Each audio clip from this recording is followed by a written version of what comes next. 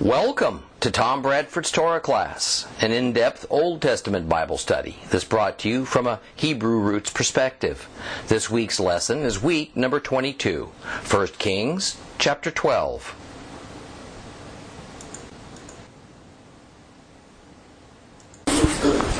There are events in the Bible that are so history-changing that it's hard to put into words.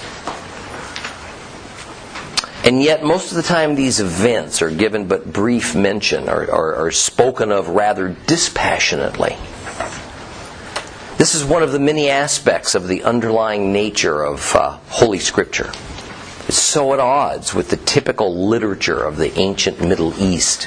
Usually, if an author was chronicling the dissolution of a kingdom or the fall or rise of a king or victorious war battles, we would see abundant use of hyperbole and exaggeration, flattery of the royalty, gory details, stories of superhuman heroic acts, and no mention whatsoever of the actor's faults or the leadership's failures. But this just isn't so of the Bible. Especially here beginning in 1 Kings chapter 12, we are given a rather emotionless report of the secession of the 10 northern tribes from the nation of Israel, the death of Solomon, and the rise of two new Hebrew kings, Rehoboam and Jeroboam, who were, let's just say they were a vast departure from David and Shlomo. So I'd like to interject a couple of thoughts to begin today's lesson. First is that we're going to see that all the scriptural focus is on the leadership of Israel. We don't see any but the slightest mention of the general population of Israel. And this is because, as we've discussed in past lessons, the fate of a nation always rests on its leadership. Indeed, our carnal humanness, the way that all mankind operates on a societal level, inevitably means we will have leaders. And the direction of our community, small or large, will to one measure or another be placed in the hands of these leaders. Now, it's self-evident that what they choose and how they behave will play the pivotal role in the development and the fate of any particular society, whether it's a small tribe or a modern superpower nation. But there is also another reality invisibly at play, the spiritual reality. And it is by means of this unseen spiritual reality that God will judge mankind on two levels. As individuals, according to our relationship with Messiah, and corporately, according to our community and national membership. Our eternal salvation, thus our eternal future, is on a purely one-by-one basis. But much of our earthly experience is going to revolve around God's perspective of the leadership of our common government. Thus, the kings of Israel, whether upright or wicked, will be the determining factor used by God as to whether He will bless and protect Israel or He'll turn His back on them, even draw down enemies upon them as punishment. We are told in 1 Kings that the Lord has determined to split Israel into two uneven proportions and to strip Solomon and his descendants of the larger one. And this due to Solomon's lack of faithfulness to Jehovah. It was all on the king. This principle hasn't changed. And it has little to do with the system of government under which a nation operates. Whether it's an Eastern monarchy or a Western democracy, the character of the leadership and whether that leader heeds the words and commandments of Jehovah, God of Israel, that will determine the destiny of that nation. And what else is a nation but a group of individuals with a common bond and culture who share a single leadership? There is no escape from this reality, whether we think it's fair or not. The second thing I'd like to point out is that the loss of King Solomon, the coronation of King Rehoboam, the arrival of Jeroboam, the split of Israel into two separate kingdoms was a highly charged emotional event that would have sent the majority of Israel's population, north and south, into a long-term state of depression and fear. No doubt the leaders who wanted this split were self-satisfied because they had achieved personal power and control. But at the grassroots level, the very nature of Israel was now changed. Okay. Just as with the American Civil War, there were those on both sides who wanted and longed for two separate nations with separate leadership, separate cultures, separate goals. And there were also those who felt that the breakup of this union was the tragic demise of the greatest social experiment ever conceived. Thus, at the end of the war, when the union was preserved, and there were those who felt defeated, humiliated, because they were now forced against their will to remain as part of a national community that they didn't want. There were those who were jubilant because the split was avoided.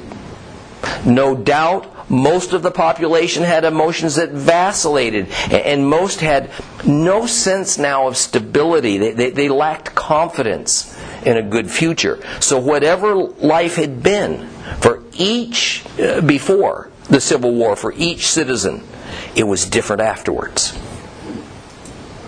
An enormous amount of the young male population of America had been killed. Another segment of the population had been set apart as African slaves, but now they had to find work, try to be assimilated into a majority European white society. Somehow, the years of hatred between North and South had to be healed. Commerce and trade changed, although the outcome for the nation of Israel was the opposite of what happened in America. The result for the people was the same. Social upheaval, uncertainty, family splits based on loyalties and politics were forced upon all. None of this is directly addressed in the Bible, yet this is the foundational context for what we'll see for the next several centuries of Hebrew history. And it's all the result of bad and generally ungodly leadership.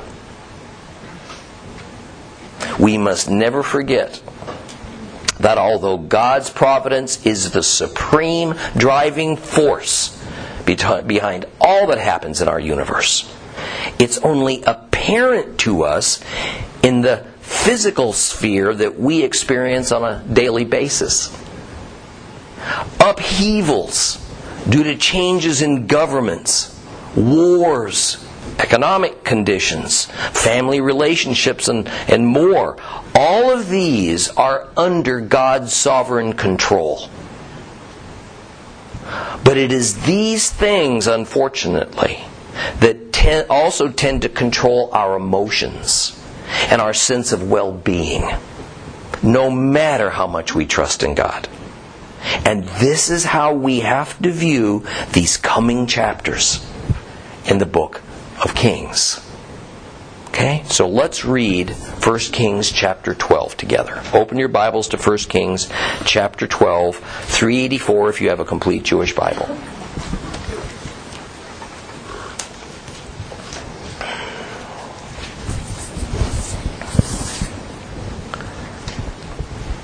Rehoboam went to Shechem, from where all Israel had come to proclaim him king.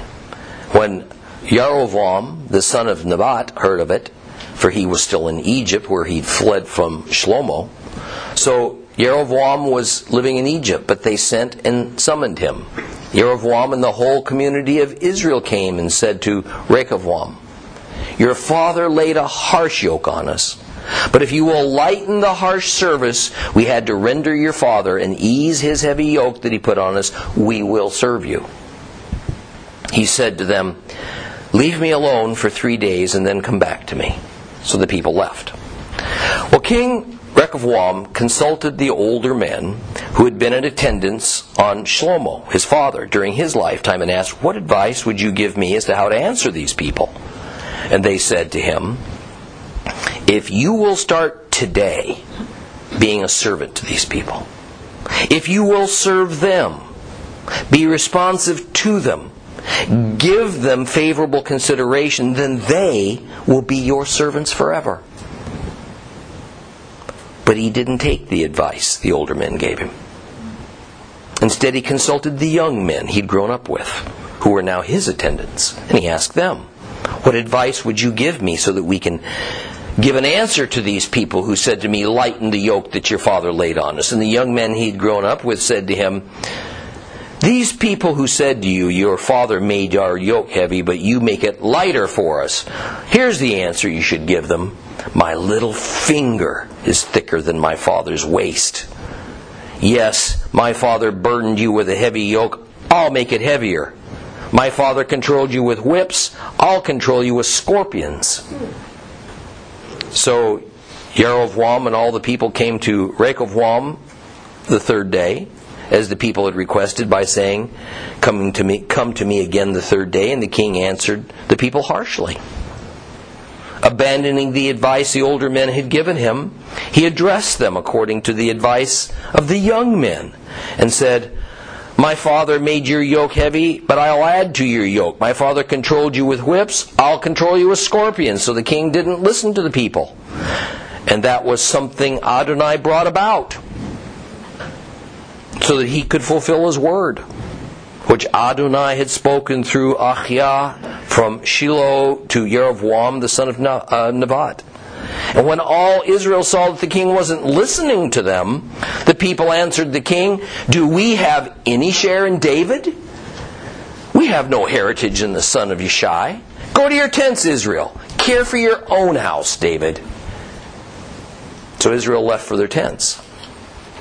But as for the people of Israel living in the cities of Judah, Rehoboam ruled over them. King Rehoboam then sent Adoram, who was in charge of forced labor, but all Israel stoned him to death.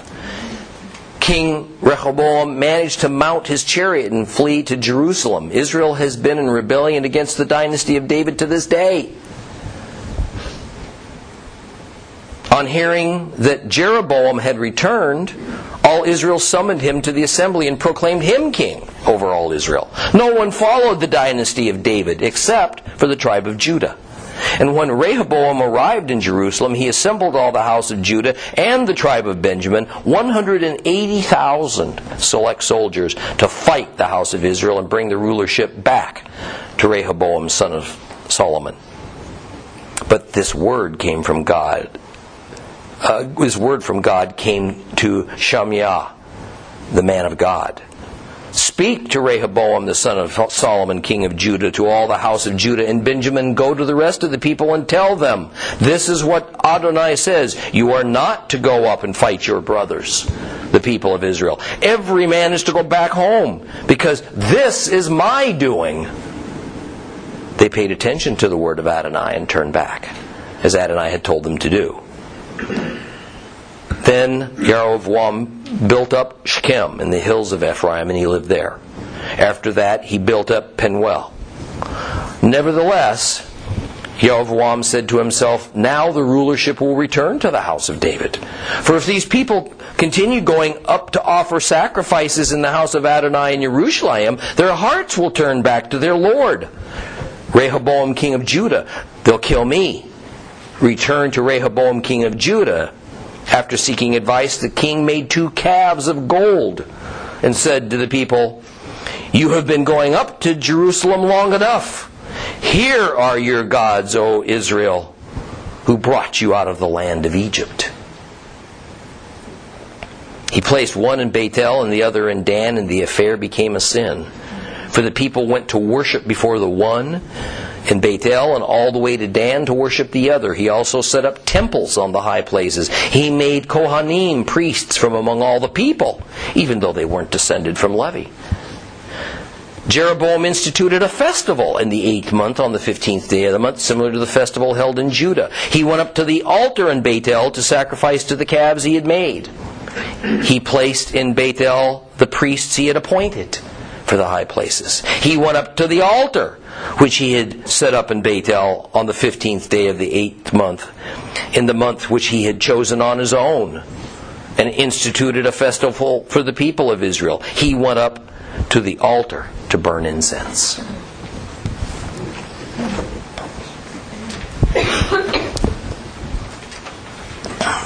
We talked a little about Rehoboam last week, and it seems as though there wasn't any recorded controversy or opposition to him, assuming the throne from his father Solomon.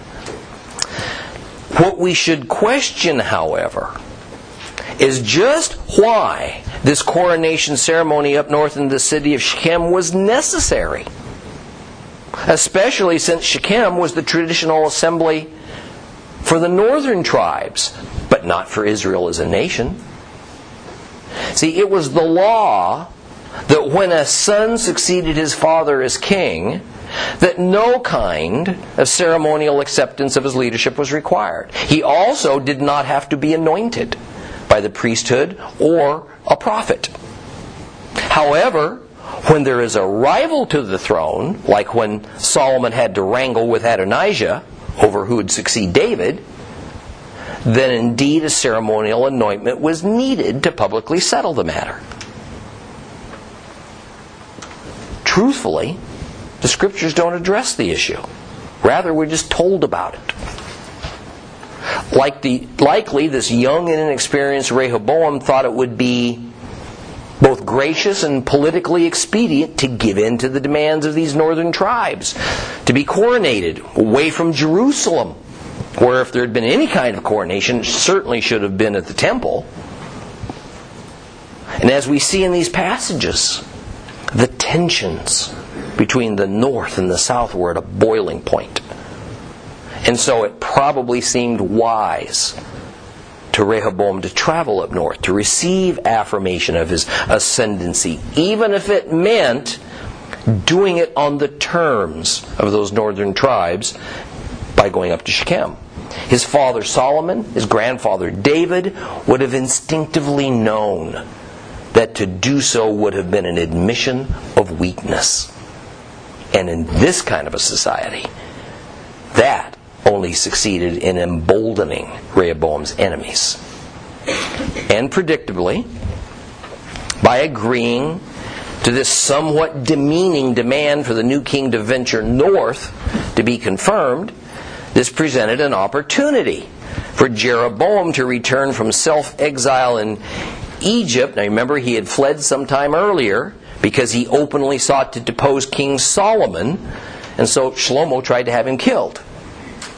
And with Jeroboam leading the way, when Rehoboam arrived at Shechem, the new king was confronted by the demand to reduce the taxation that he'd placed upon the northern tribes. And this taxation consisted basically of two things: money and labor. It's ironic that before he fled, Jeroboam was happily appointed by King Solomon as the supervisor of forced labor that was to be supplied by the two most powerful northern tribes, Ephraim and Manasseh.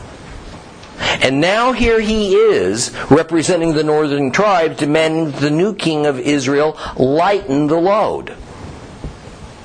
No doubt the hope was to create a crisis over what had been a populist issue among the common people of the 10 northern tribes: forced labor. And as any experienced politician knows, you never let a good crisis go to waste. So now Rehoboam had a problem. If he gave in to the demand, he would lose honor and be shamed. He would also lose the use of valuable forced labor for his government. Now, on the one hand, the north was not being unreasonable. King Solomon never should have employed forced Hebrew labor in the first place. Secondly, it was implemented in a patently unfair way. Only the northern tribes were required to supply it. Shlomo's own tribe of Judah was exempt. One can only imagine the level of contempt and outrage this caused. But on the other hand, Solomon's programs had made Israel the envy of the known world. The 10 northern tribes had benefited greatly and had experienced a nearly undisturbed peace during the 40 years that he ruled. So the real issue is one that has vexed mankind at all times. Who would be in control? For the past 80 years, Israel had been ruled by a Judahite. David, and then Solomon, and now Rehoboam. The north wanted their turn in power. Verse 4 concludes with the representatives of the northern tribes saying that if Rehoboam will negotiate a substantially reduced amount of forced labor that's currently required of them, then they'll agree to serve him, meaning they'll accept him as king. The king asked for 3 days to think it over. What he didn't understand was that it was already checkmate. The moment he agreed to go to Shechem, he made a tactical mistake from which there was no turning back. His very first act as king was to appear weak. And he didn't have enough cunning or support to reassert his power upon the northern tribes. First, he goes to the royal court of advisors that his father had used for so many years.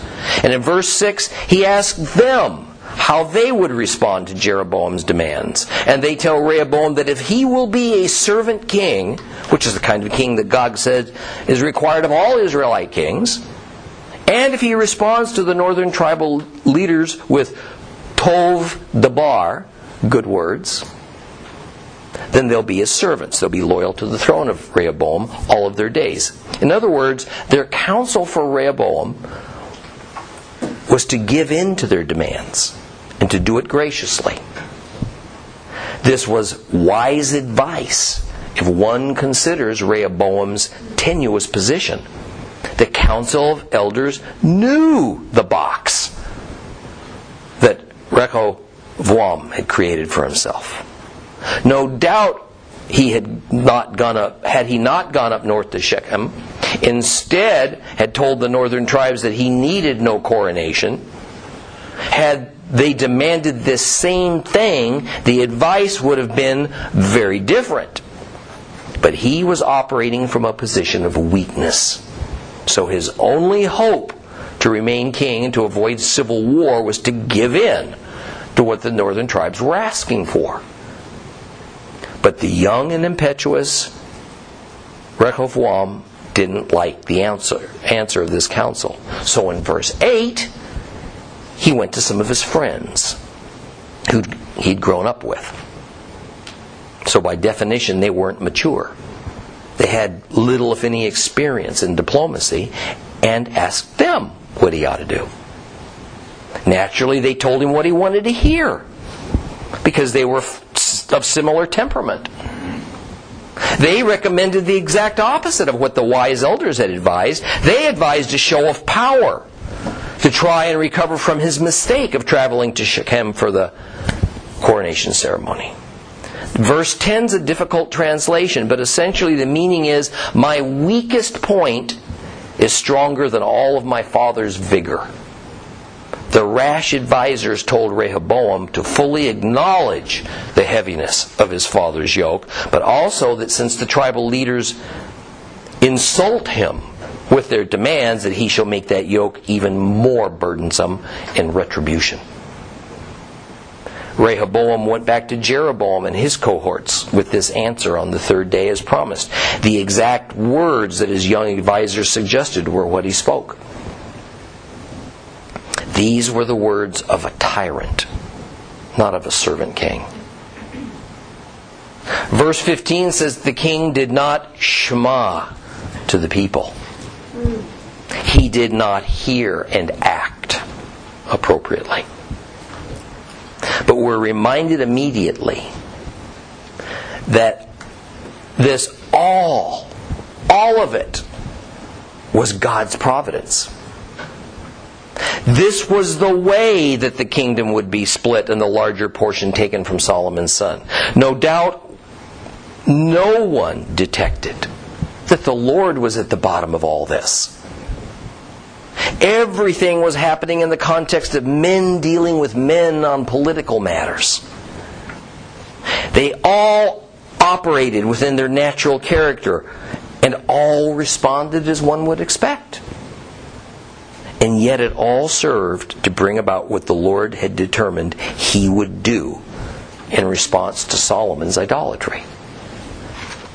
This was a stupid, irresponsible response by the king. And so in verses 16 and 17, the 10 tribes declare their independence, using the colorful language of that era. You know, it's interesting that their angry reply of "we have no share in David, no inheritance, and Jesse, back to your tents," are basically the same words used by the rebel Sheba of Benjamin against King David. Listen to 2 Samuel 20, verse 1. There happened to be there a scoundrel whose name was Sheba, the son of Bichri, a Benjamite. He sounded the shofar and said, "We have no share in David, no inheritance in the son of Yishai, so Israel every man to his tent." It's about 920 BC, and Rehoboam has just lost his kingdom. In verse 16, when it says that all of Israel saw that the king just didn't listen to them, we need to apply our lesson from last week, whereby we have to begin to apply the word Israel very carefully and in the proper context. And it is in the same context as the first verse of chapter 12, where it says, "For all Israel had come to Shechem to make him," Rehoboam, "king." In other words, here the term Israel is speaking only of the 10 northern tribes. It is speaking in retrospect because these words were recorded as scripture long after the actual event. And thus, once the whole of Israel was split, there was now the 10-tribe kingdom of Israel and the 1-tribe kingdom of Judah. And verse 17 acknowledges that just as God's divine decree through Achiah ordained, Rehoboam now ruled only over the house of Judah. Of course, the rebellious Rehoboam just didn't get it, that the matter was now a closed case in heaven. And so he decided he'd try to make amends on earth. Before he left for Jerusalem, he dispatched Adoram, who was in charge of all forced labor throughout the kingdom. They had him go to the leaders of the north to try to patch things up and get the people to accept Rehoboam as king. The minute he was spotted, Adoram was killed. So Rehoboam mounted his chariot and fled to the safety of the south. Now, when the tribal leaders and the clan leaders heard that Jeroboam had returned and what had transpired between Rehoboam and Jeroboam, the people crowned him as king of the northern tribes and called the nation Israel. In a few decades, the super tribe of Ephraim became sufficiently dominant in the north that the nation became known simply as Ephraim. So that we can be a little clearer as we proceed, often from here forward, I'm going to call this 10-tribe nation Ephraim Israel. to separate it from the former 12-tribe unified nation of Israel, and to separate it, of course, from the southern kingdom of Judah. Well, after a failed diplomatic mission to try and recover his lost kingdom, now Rehoboam would try brute force. He called upon the tribal army of his home tribe, Judah, as well as his ally Benjamin, and he assembled 180,000 warriors. This was to be all-out war to regain his kingdom. Apparently, his southern tribal coalition agreed with the goal of keeping this kingdom intact, because he was quickly able to raise this huge army, and there's no record of disagreement. But suddenly, a prophet named Shemaiah, meaning hear and obey God, appears, and he tells the king that he's not to attack Israel, that all the warriors of Judah and Benjamin are to go home, because the loss of the northern kingdom was brought about by Jehovah. Interestingly, Rehoboam and the army obeyed.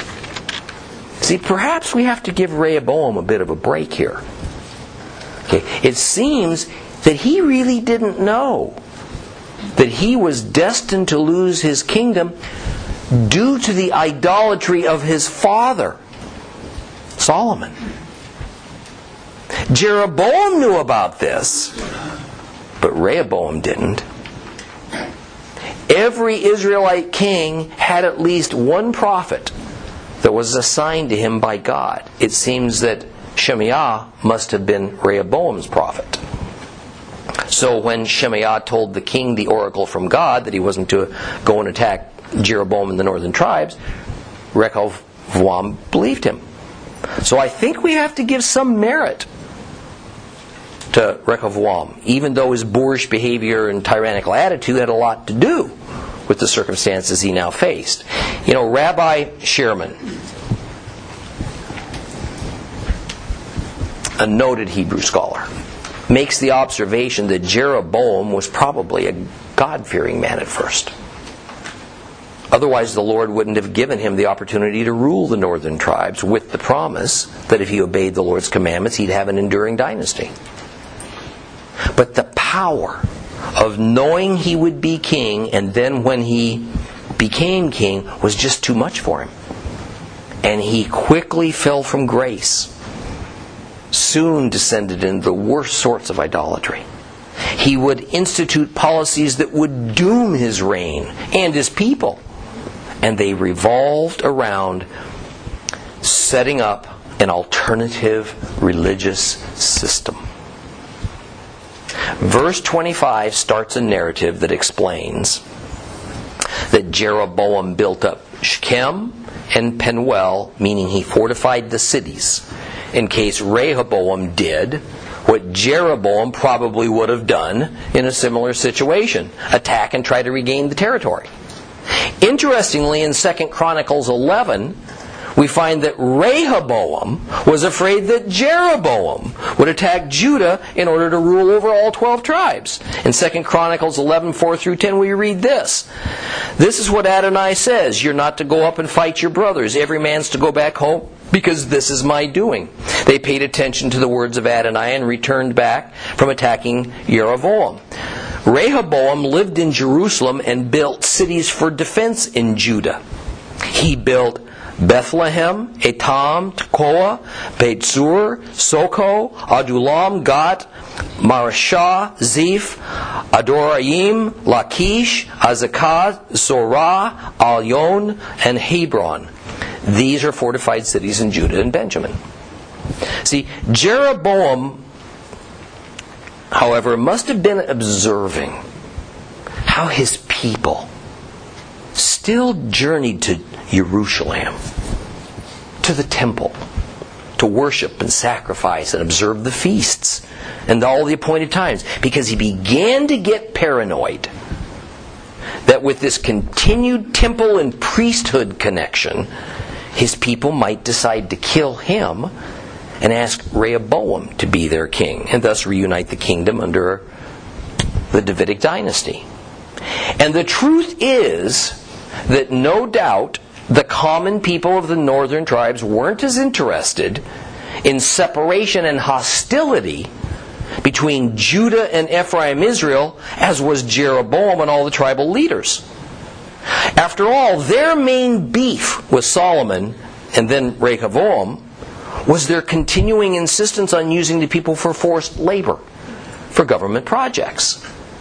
His solution? Create a whole new religious system, complete with his own gods, idols, high places, and priests. He had 2 golden calves manufactured and told the people that going to Jerusalem to worship them, well, this is just too much of an inconvenience for you. So here are your gods, O Israel. Jeroboam used the same declaration to present his golden calves to the people as Aaron did out in the wilderness during the Exodus. In fact, he gave these calf gods the credit for bringing Israel out of Egypt.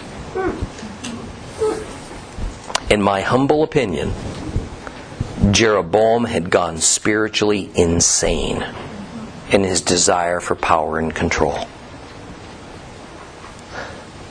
That warped mind put one of the golden calves at the northernmost part of Israel in Dan, another in the southernmost part of Israel at Bethel. That way his people wouldn't have terribly far to go to sacrifice and worship no matter where they lived in Jeroboam's kingdom. Frankly, it stretches the imagination to wonder how someone like Jeroboam and a people like the northern tribes of Israel could find it acceptable to simply exchange gods.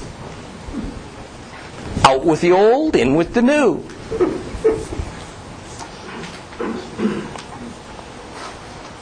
All of this for the sake of convenience, for political correctness. After but one generation from the construction and consecration of Solomon's temple, the people of northern Israel went whoring not just after other gods, but after a new religious system that they invented. In verse 31 we're told that Jeroboam made a temple that consisted of multiple bamot, high places. He created a new priesthood out of non-Levites. But then he went so far as to forsake much of the Torah, threw away the biblical feasts, other appointed times. He created his own. Why? In order to separate he and his people as far as possible from the roots of their faith, so that a new order with a new agenda could be created and observed. He created a new holiday, and the 8th month of the year that began on the 15th day. In other words, it mimicked Sukkot, that occurs on the 15th day of the 7th month. As the passage says in 1 Kings 12:33, he went up to the altar which he had set up in Bethel on the 15th day of the 8th month, in the month which he had chosen on his own. And he instituted a festival for the people of Israel. He went up to the altar to burn incense. Now it's my hope that you are as struck by this as I am. If ever there was a pattern after which early Gentile Christianity fell prey, it was this one. The early church bishops, all Gentiles, took over the church movement that was begun, of course, by Jews. Now, how would these new Gentile bishops be able to wrest control away from the Jewish messianic leadership and maintain it? As with Jeroboam, by separating themselves and their congregations as much as possible from their former Jewish faith roots, and that included setting aside most aspects of the Torah and the commandments. So in relatively little time, the God-ordained biblical feasts and all the appointed times were abolished. New, man-made holidays like Christmas, Lent, Good Friday, Easter, these were invented to replace and somewhat mimic the older ones. Naturally, the new ones were decreed to be held at different times, at different places than the ones the Torah commanded. We got a new God. We were told that the Old Testament God wasn't the same anymore. He had transformed into the New Testament God. The God that never changes changed. These God's rules and commandments were different. The Old Testament God was rigid, legalistic, bloodthirsty. The New Testament God's tolerant. He's a pacifist, full of love and mercy and grace. The Bible ordained symbols of our faith roots. The menorah, the Ark of the Covenant, the Sabbath. These were done away with. New symbols arose. The cross, the fish, Sunday rest, the Christmas tree. The Roman Catholic Church instituted an alternative priest system with its own requirements, its own rules. The houses of worship went from being these modest buildings to extravagant monuments to religion. Naturally, some vestiges of the old faith roots were retained. Tithing. Naturally, tithing. Communal worship. Even the main elements of the Ten Commandments. And we can be certain that Jeroboam did the same, because retaining some of those older customs and traditions brought advantages. It brought a certain comfort level for the people with them. It's something that we as not modern believers need to think long and sincerely about. We need to pray about it. We need to repent from it. That Yeshua is Messiah does not abolish His heritage. And it doesn't abolish ours. It gives us no right to determine to change God's laws and commandments merely because they're inconvenient for us. And despite the terrible lie that has been taught for almost 1900 years that Christ did away with the Torah and the law and the teachings of the prophet, just once again reflect on His words in the Gospel of Matthew 5:17 through 19.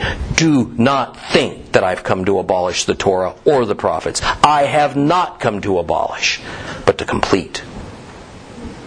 Yes, indeed, I tell you that until heaven and earth passes away, not so much as a yud or a stroke will pass from the Torah. Not until everything that must happen has happened. So whoever disobeys the least of these commandments and teaches others to do so will be called the least in the kingdom of heaven. But whoever obeys them and so teaches them will be called great in the kingdom of heaven.